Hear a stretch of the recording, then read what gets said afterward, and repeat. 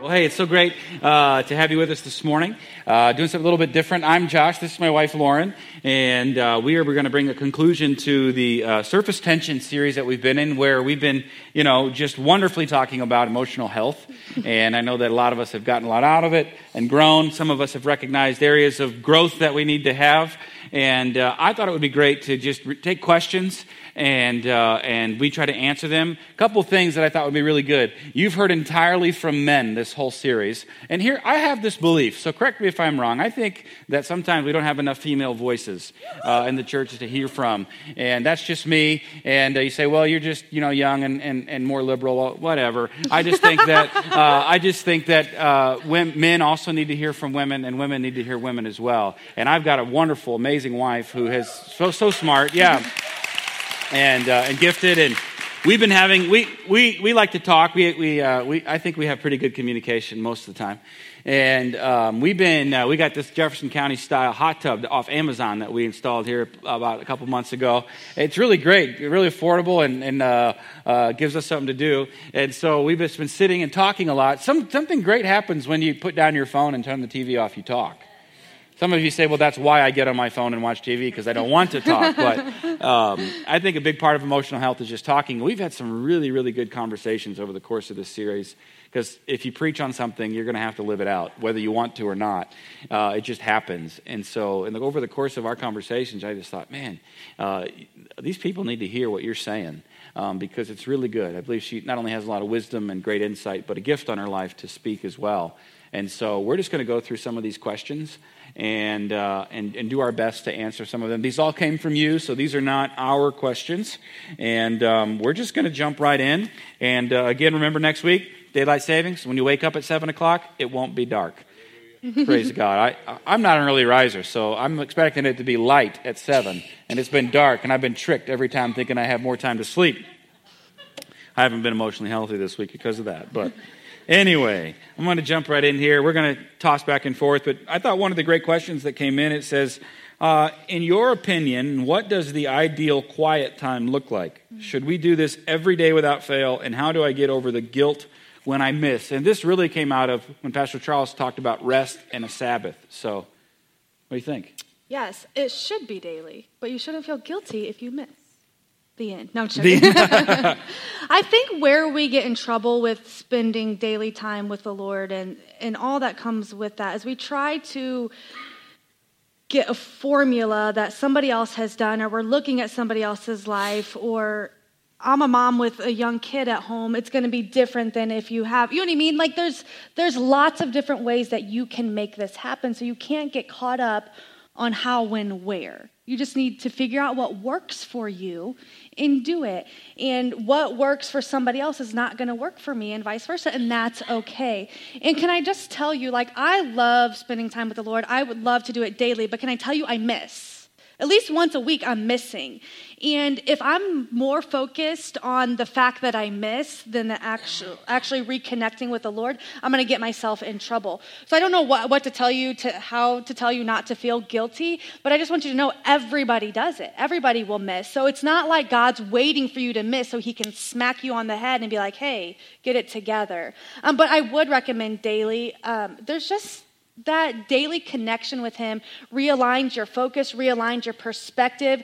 If you can do it in the morning, it kind of sets the perspective or the tone for the day. I know when I do miss, I feel it. I don't feel guilty for it, but I miss it. It's like, when you're with somebody that you really like to be around and they're gone for a while, you miss them, right? And that's how I feel with the Lord. But I haven't always been like that. There was a time where I would feel guilty, but now it's just like, I just want to be around him, and I know he wants to be around me.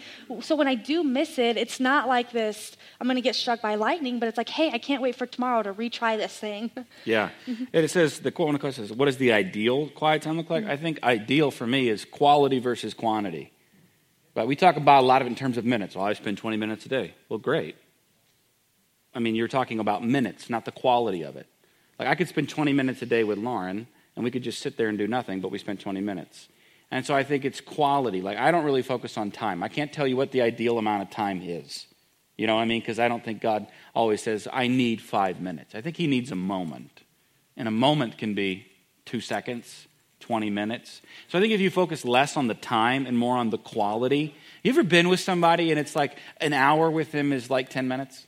Mm-hmm. Like, my sermons are like 45, but they feel like 5 minutes, every week. Not really. But, it's just kind of that. It's about the quality of the relationship.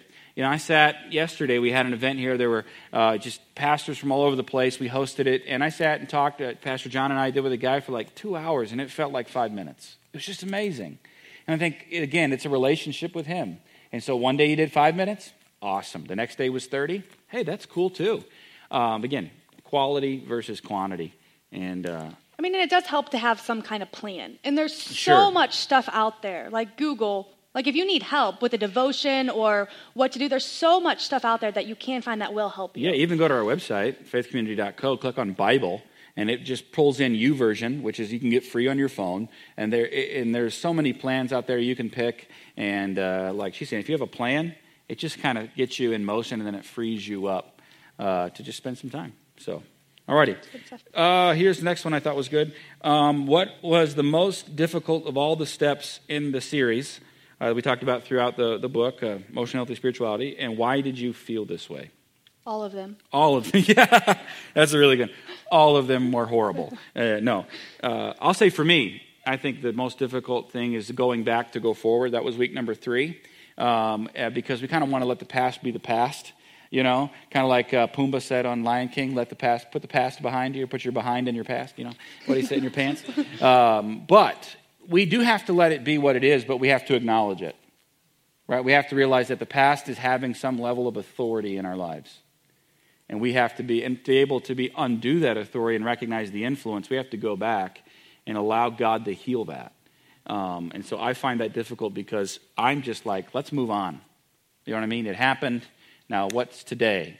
Realizing that what happened yesterday is affecting today. You can't live in the past, but you do have to take time. I think it's difficult because it's the time that it takes to sit and be reflective. It's easier to come home and medicate with your phone, with Candy Crush or Facebook or Netflix. Binge watching TV. And it's been like the greatest invention and the worst invention, right? A new season comes out and you're like, oh, I got 10 episodes. I can sit and do nothing for the next 2 days. But there's such a demand for our time. I think that's just difficult for me. I think what was difficult for me, it wasn't one item, but it was just this realization that life is a journey and it's a process. And even though I listened to these messages, I read the book, I did everything that I was supposed to do out of this, there's still problems. There's still issues and people that I'm going to have to deal with, and it's not going to go away, and that's never going to go away because we're all human. And once I'm over this hump, there's going to be another one. And it's just this realization that life is hard, and we're going to have to learn how to deal with that in a healthy way. But just because life is hard doesn't mean that it's not good. Good. It's like we have to have this perspective of just because it's hard doesn't mean that it's not good. Good things can come out of hard situations. And so I just because I like to have fun. I like to be laid back. I like everything just to, roll with the punches, fly by the seat of my pants. So if I'm not careful doing that, I don't want to face these other things. And I just want things to be easy breezy, lemon squeezy. So I came to this realization that life's hard and you're going to have to deal with things, but that's okay. You can. Life's still going to be good. It makes you think. Has anybody ever read or seen, C.S. Lewis' Lion, the Witch, and the Wardrobe? Okay.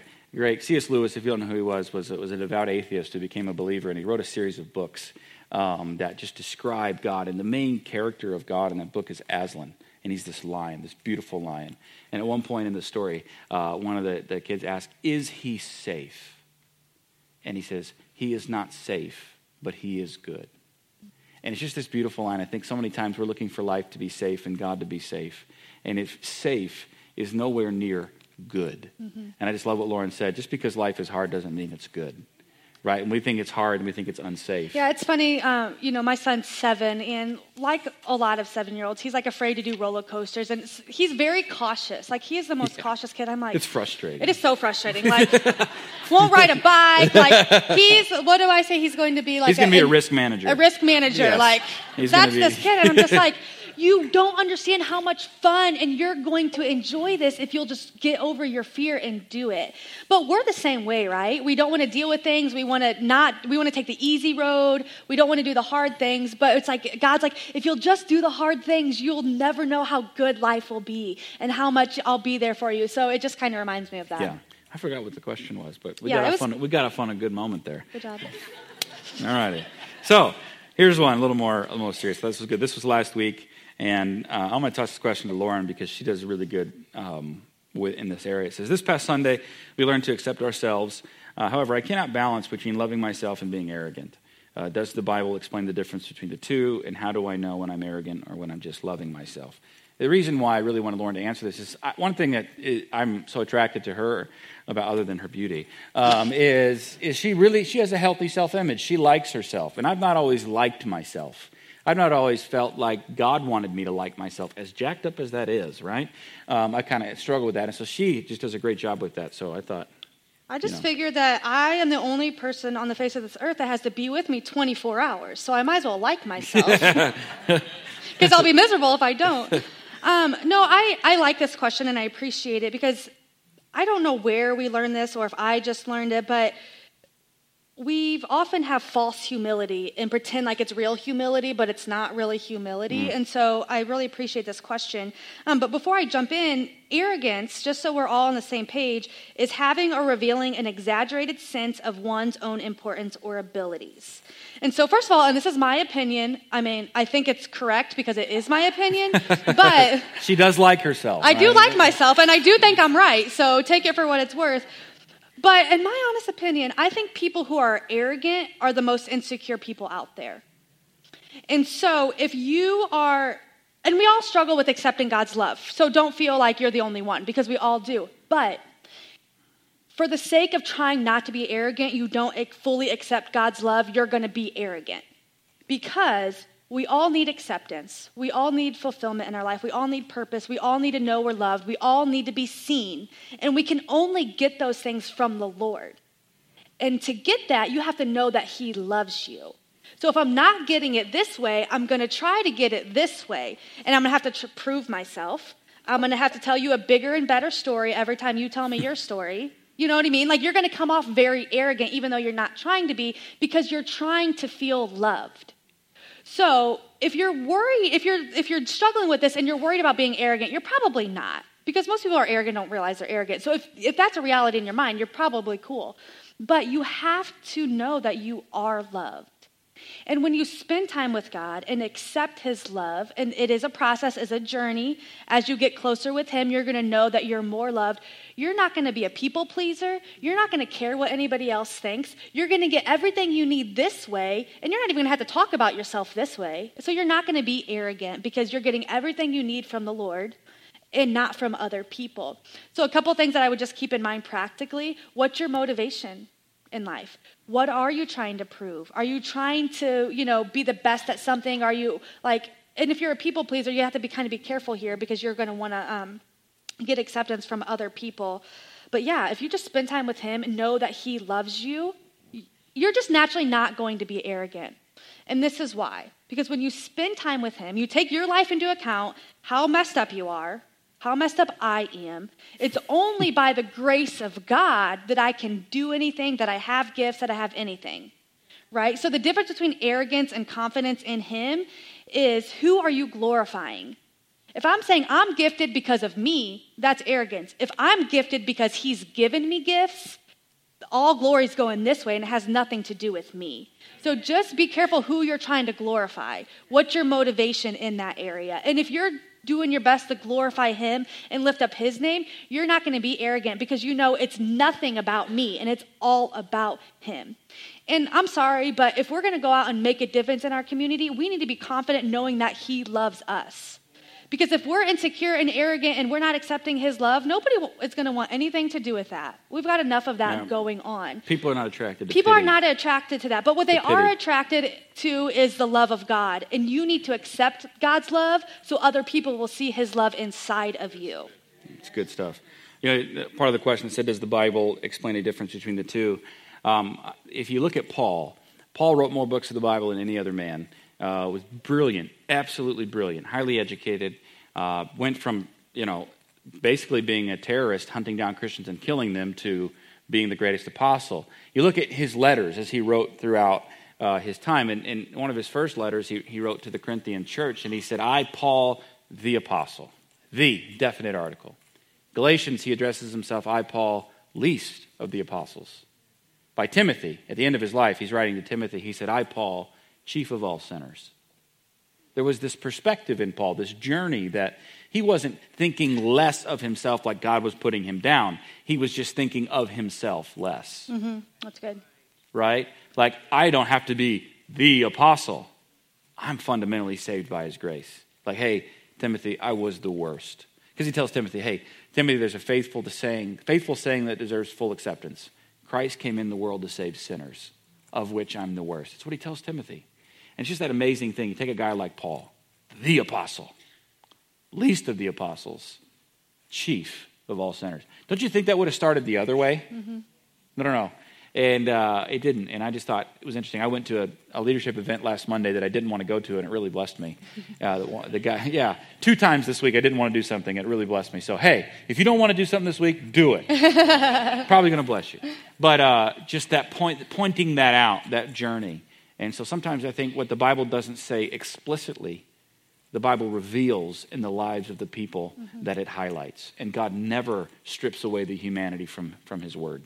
He preserved it for us to see. Yeah, and I want to say, on one side you can be arrogant if you're not accepting his love, but on the other side, if you're constantly putting yourself down, that's just as bad. It's a subtle form of arrogance. It's a subtle form, and that's that false humility of, I'm not good, I can do this, blah, blah, blah. And what that does, it slaps the creator of you in the face when you're saying, I'm not good, when we know that God only creates good things, right? And so even if you're on the other side of arrogance and you're constantly putting yourself down, beating yourself up, not accepting his love, it's just as bad as the flip side. Yeah.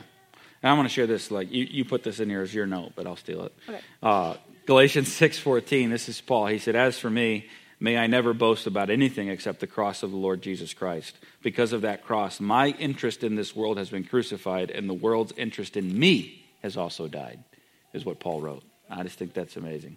Galatians 6:14. So, anything else? You move on. That's good. All right, cool. So the next question. This is a really good one. Very honest question. I think that we all have dealt with, or know someone that has dealt with, or we will deal with it. It said, on the subject of grief and loss, because remember we talked about, I think week 5 was enlarging our soul through grief and loss. Could you touch on helping ourselves or others grieving the loss of a loved one when it feels like there are things left unsaid between the person who's passed away and the person grieving?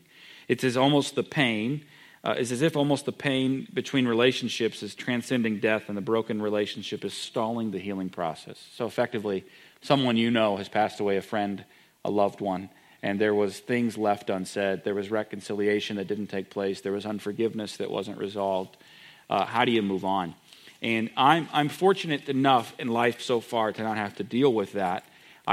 When I became a pastor, I had not really dealt with grief, and then I had 3 years in a row of grandparents dying, and then doing funerals and being in the room when people were passing away, and it was like baptism by fire on that. And but yet to see the presence of God in the midst of all of that.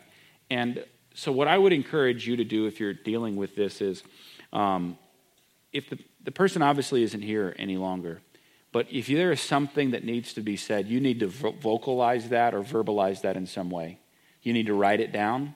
If you can go to the grave as soon as possible, and you need to say it.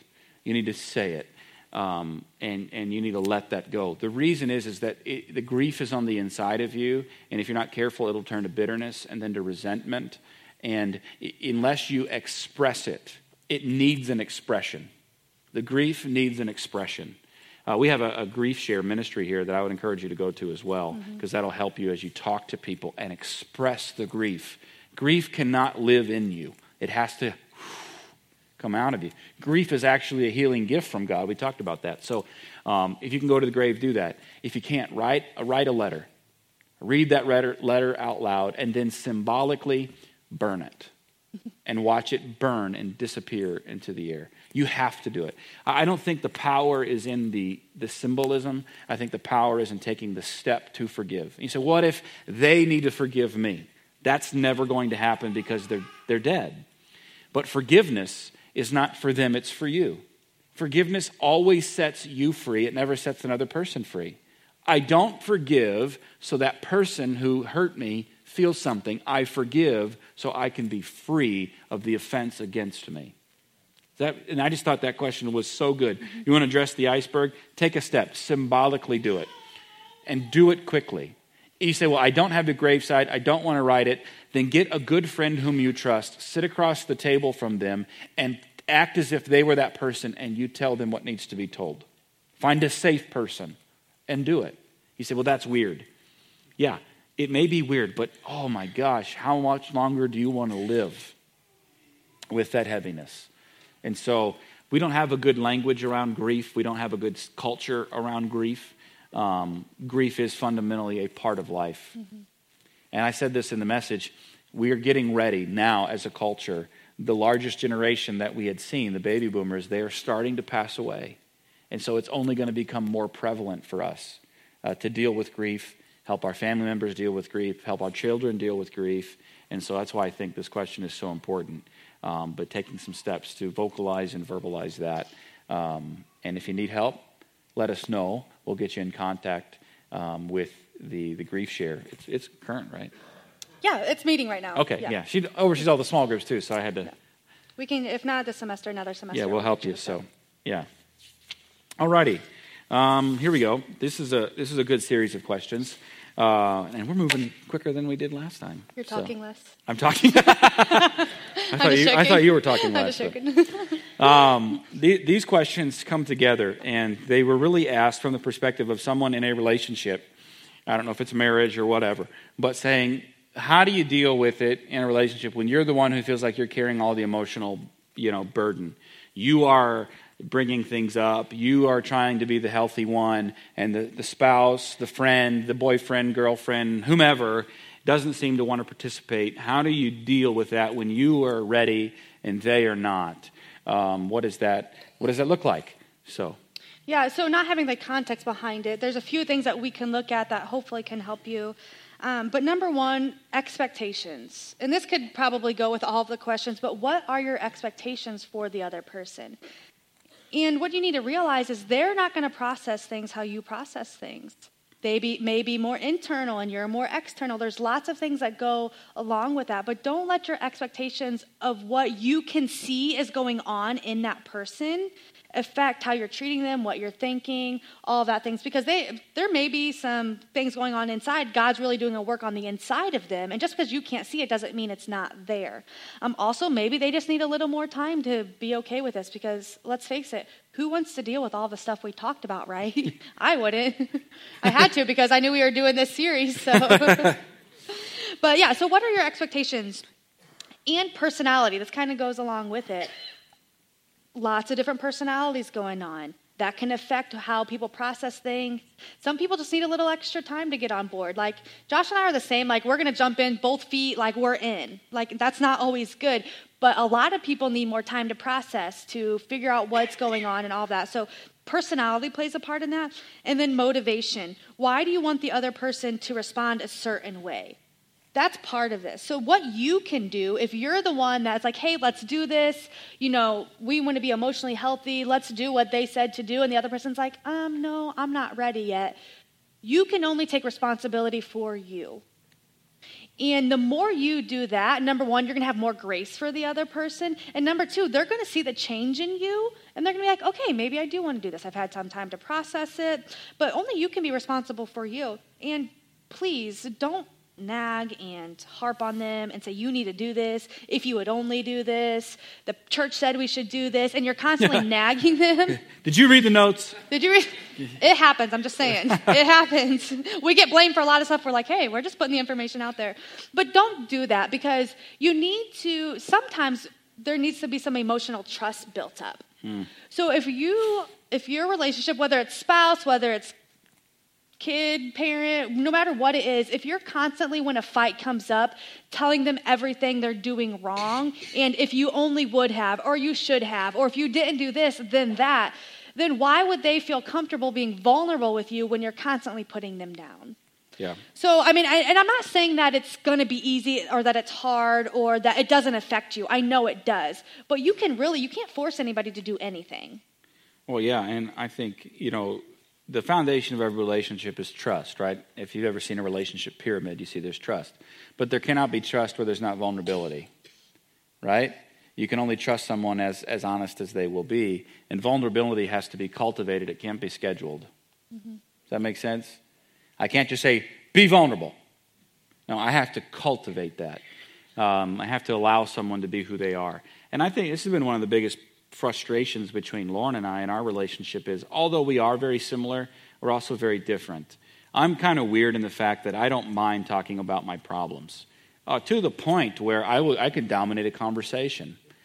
Really, just ask her. He does. Or to the point where she's like, can we move on? Dear Lord.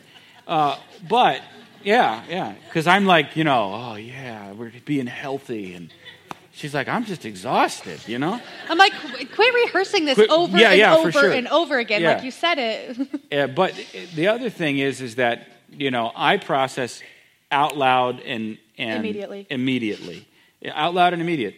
And Lauren is more internal in her processing, and she needs to step away and think about it. But I'm like, if there's a problem, let's hit it head on. You know what I mean? Even if there's a problem around here sometimes, I'm like, let's go now. We're going to do it. That's how we handle it. Like, this is not going to sit and fester, which isn't always good. On one hand, it's good. On one hand, it's bad. I've had to really learn to allow her to be her. That's who she is. That's how God made her. What I believe is that how God made me is the best. You know what I mean? And if you would just listen. So I've had to learn to respect that and learn how, wow, she has a lot more wisdom, because even though I want to deal with it instantly, it doesn't mean that I'm an emotional adult in that moment, right? Last week I said if instant also often equals infant. And I need to step away and take a deep breath and gain some perspective. One of the things we don't do well in our society now is because of of social media and the instant communication. The moment we see something, we respond. And we can do it without recourse because it's on some message board. Name the message board. Facebook, Instagram, whatever. And you don't have to pay the emotional price of that because you're not looking the person in the face. And then you come home and you try to argue with Facebook posts. And the reason it doesn't work is because they're looking at you. And you feel the weight of your words in the eyes and body language of another person. And that's huge. And I have really had to grow in that area and realize her difference is actually a strength and a point of maturity that I have to constantly come around and learn. So that personality thing is huge because it's right in with expectations. So. That's good.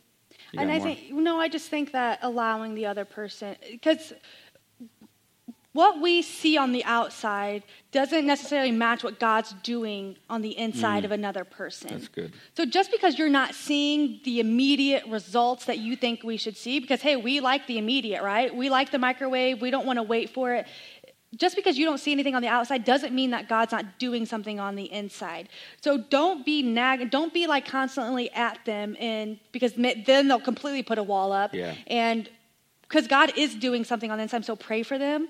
Remember what the definition of love is. If you need to go back to 1 Corinthians and be like, okay, am I really loving this person regardless of what they're doing? Regardless of what they're doing, what I think they should do, am I really loving them? Or am I just expecting something out of them that, that maybe you're not even meeting in their life? So. Well, yeah, I think one of the biggest things you can do is realize in your relationship, you're not God. You're not the Holy Spirit. God has not called you to fix the person you're with, whether that's your spouse, a coworker, whatever. You have to trust that the Holy Spirit does his work, and he does it in a profound way. You can speak the truth, but speaking the truth in love. Right. So I think if you just want to take a chill pill and take a deep breath, just say, I'm not the Holy Spirit. I'm not God. I'm not responsible for them. Wow. And just focus on you. The greatest gift you can give a relationship is a healthy you. A lot of times we avoid ourselves and try to fix someone else, thinking that's going to do it. It's easier. It's easier to it's easier. If you would just do this, then I could be right. Yeah, sure. It doesn't work, people. Man, that's a great impasse. So we can move on. Okay. You don't want to talk about this right now? No, I'm exhausted. Okay. So we'll see. I'm pretty sure this will be the last question. Is to it together, and really kind of another one that came in here the last day or so was around this, and kind of a whole theme of disappointment, because that's really where I think a lot of us struggle is disappointment. When things happen beyond our control, when things happen that we wanted to happen, and they didn't. Why? Where was God? How do we deal with that? And there was a question. I'm not going to read it because I just think it was very vulnerable and had to do with a relationship and not really being able to move beyond that.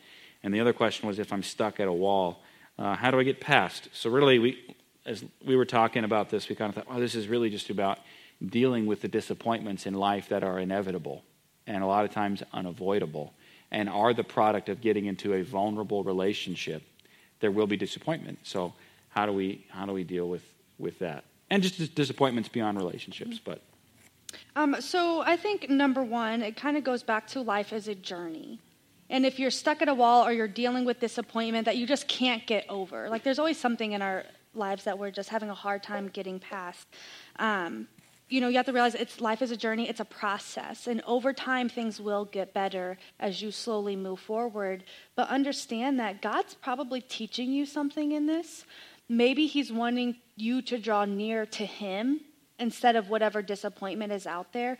And it's hard. We understand it's hard and all of that. But I think the biggest thing that is you can't isolate yourself. So if you're dealing with a disappointment, especially if it has to do with another person, you were in a relationship and now you're no longer in that relationship and you're just having a really hard time getting over that, you can't isolate yourself and not have friends, not have, a group that you meet with, because you will get lonely. And when you're lonely, of course, all you're going to do is focus on that past relationship and you're not going to be able to get over it. So my number one advice is don't isolate yourself. Get in a small group, get a good friend, whatever you need to do to make sure you're not isolating yourself. Yeah, and I think part of the disappointment is accepting it. Mm-hmm. It is what it is. Although I like to feel and kind of wallow in that for a little bit, I am very much of a person, I'm just being honest, I am very much of a person that says, what's next? What do I have to do? This happened, and I can't change it. Right? And no amount of time of wishing it didn't happen, trying to theorize a different scenario, at some point it just becomes a waste of time because it happened. And so I think you really have to take inventory of your emotions in those moments. Why am I feeling this way? And here's a big thing. Are my feelings corresponding to reality? Or am I trying to get reality to correspond to my feelings? That's a big difference. In what I feel, I don't feel guilty for it. It's not wrong that I feel this way, but what's the reality? And if the reality is fundamentally different than what I feel, I just need to know, okay, I got to work through this feeling. But if I'm trying to bend reality to my feelings, that's when I become, I dominate the conversations. I'm making it all about me. I have false humility. Maybe I become arrogant, whatever the case may be. Disappointment can breed bitterness or resentment, or it can just make you stronger. Mm-hmm. Right? It can just make you stronger.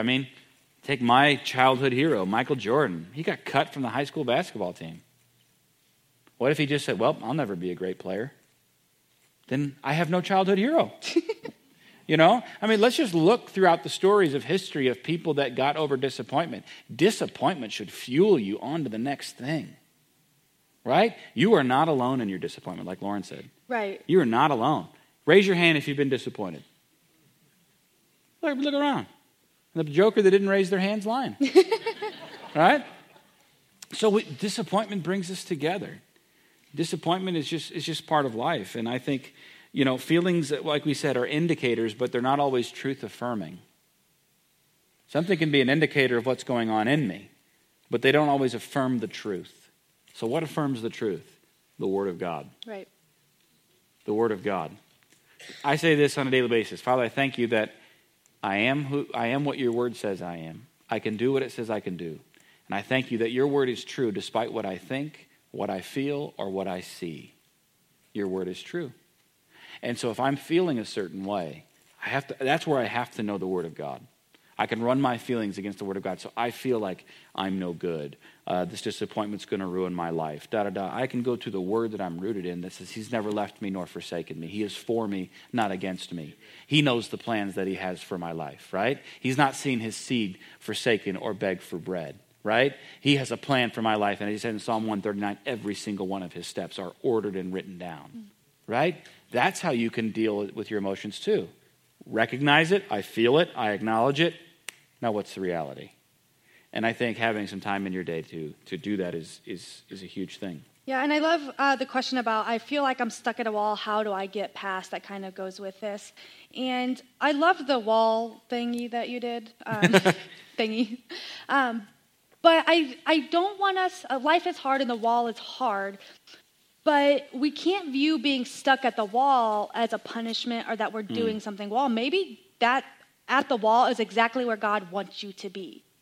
And what I try to do in my life is if there's just something that I'm struggling with, whether it's disappointment, whether it's no matter what it is, and I've prayed about it, I've done everything that I can think of to do, I'm like, okay, God, what are you trying to teach me in this difficult moment?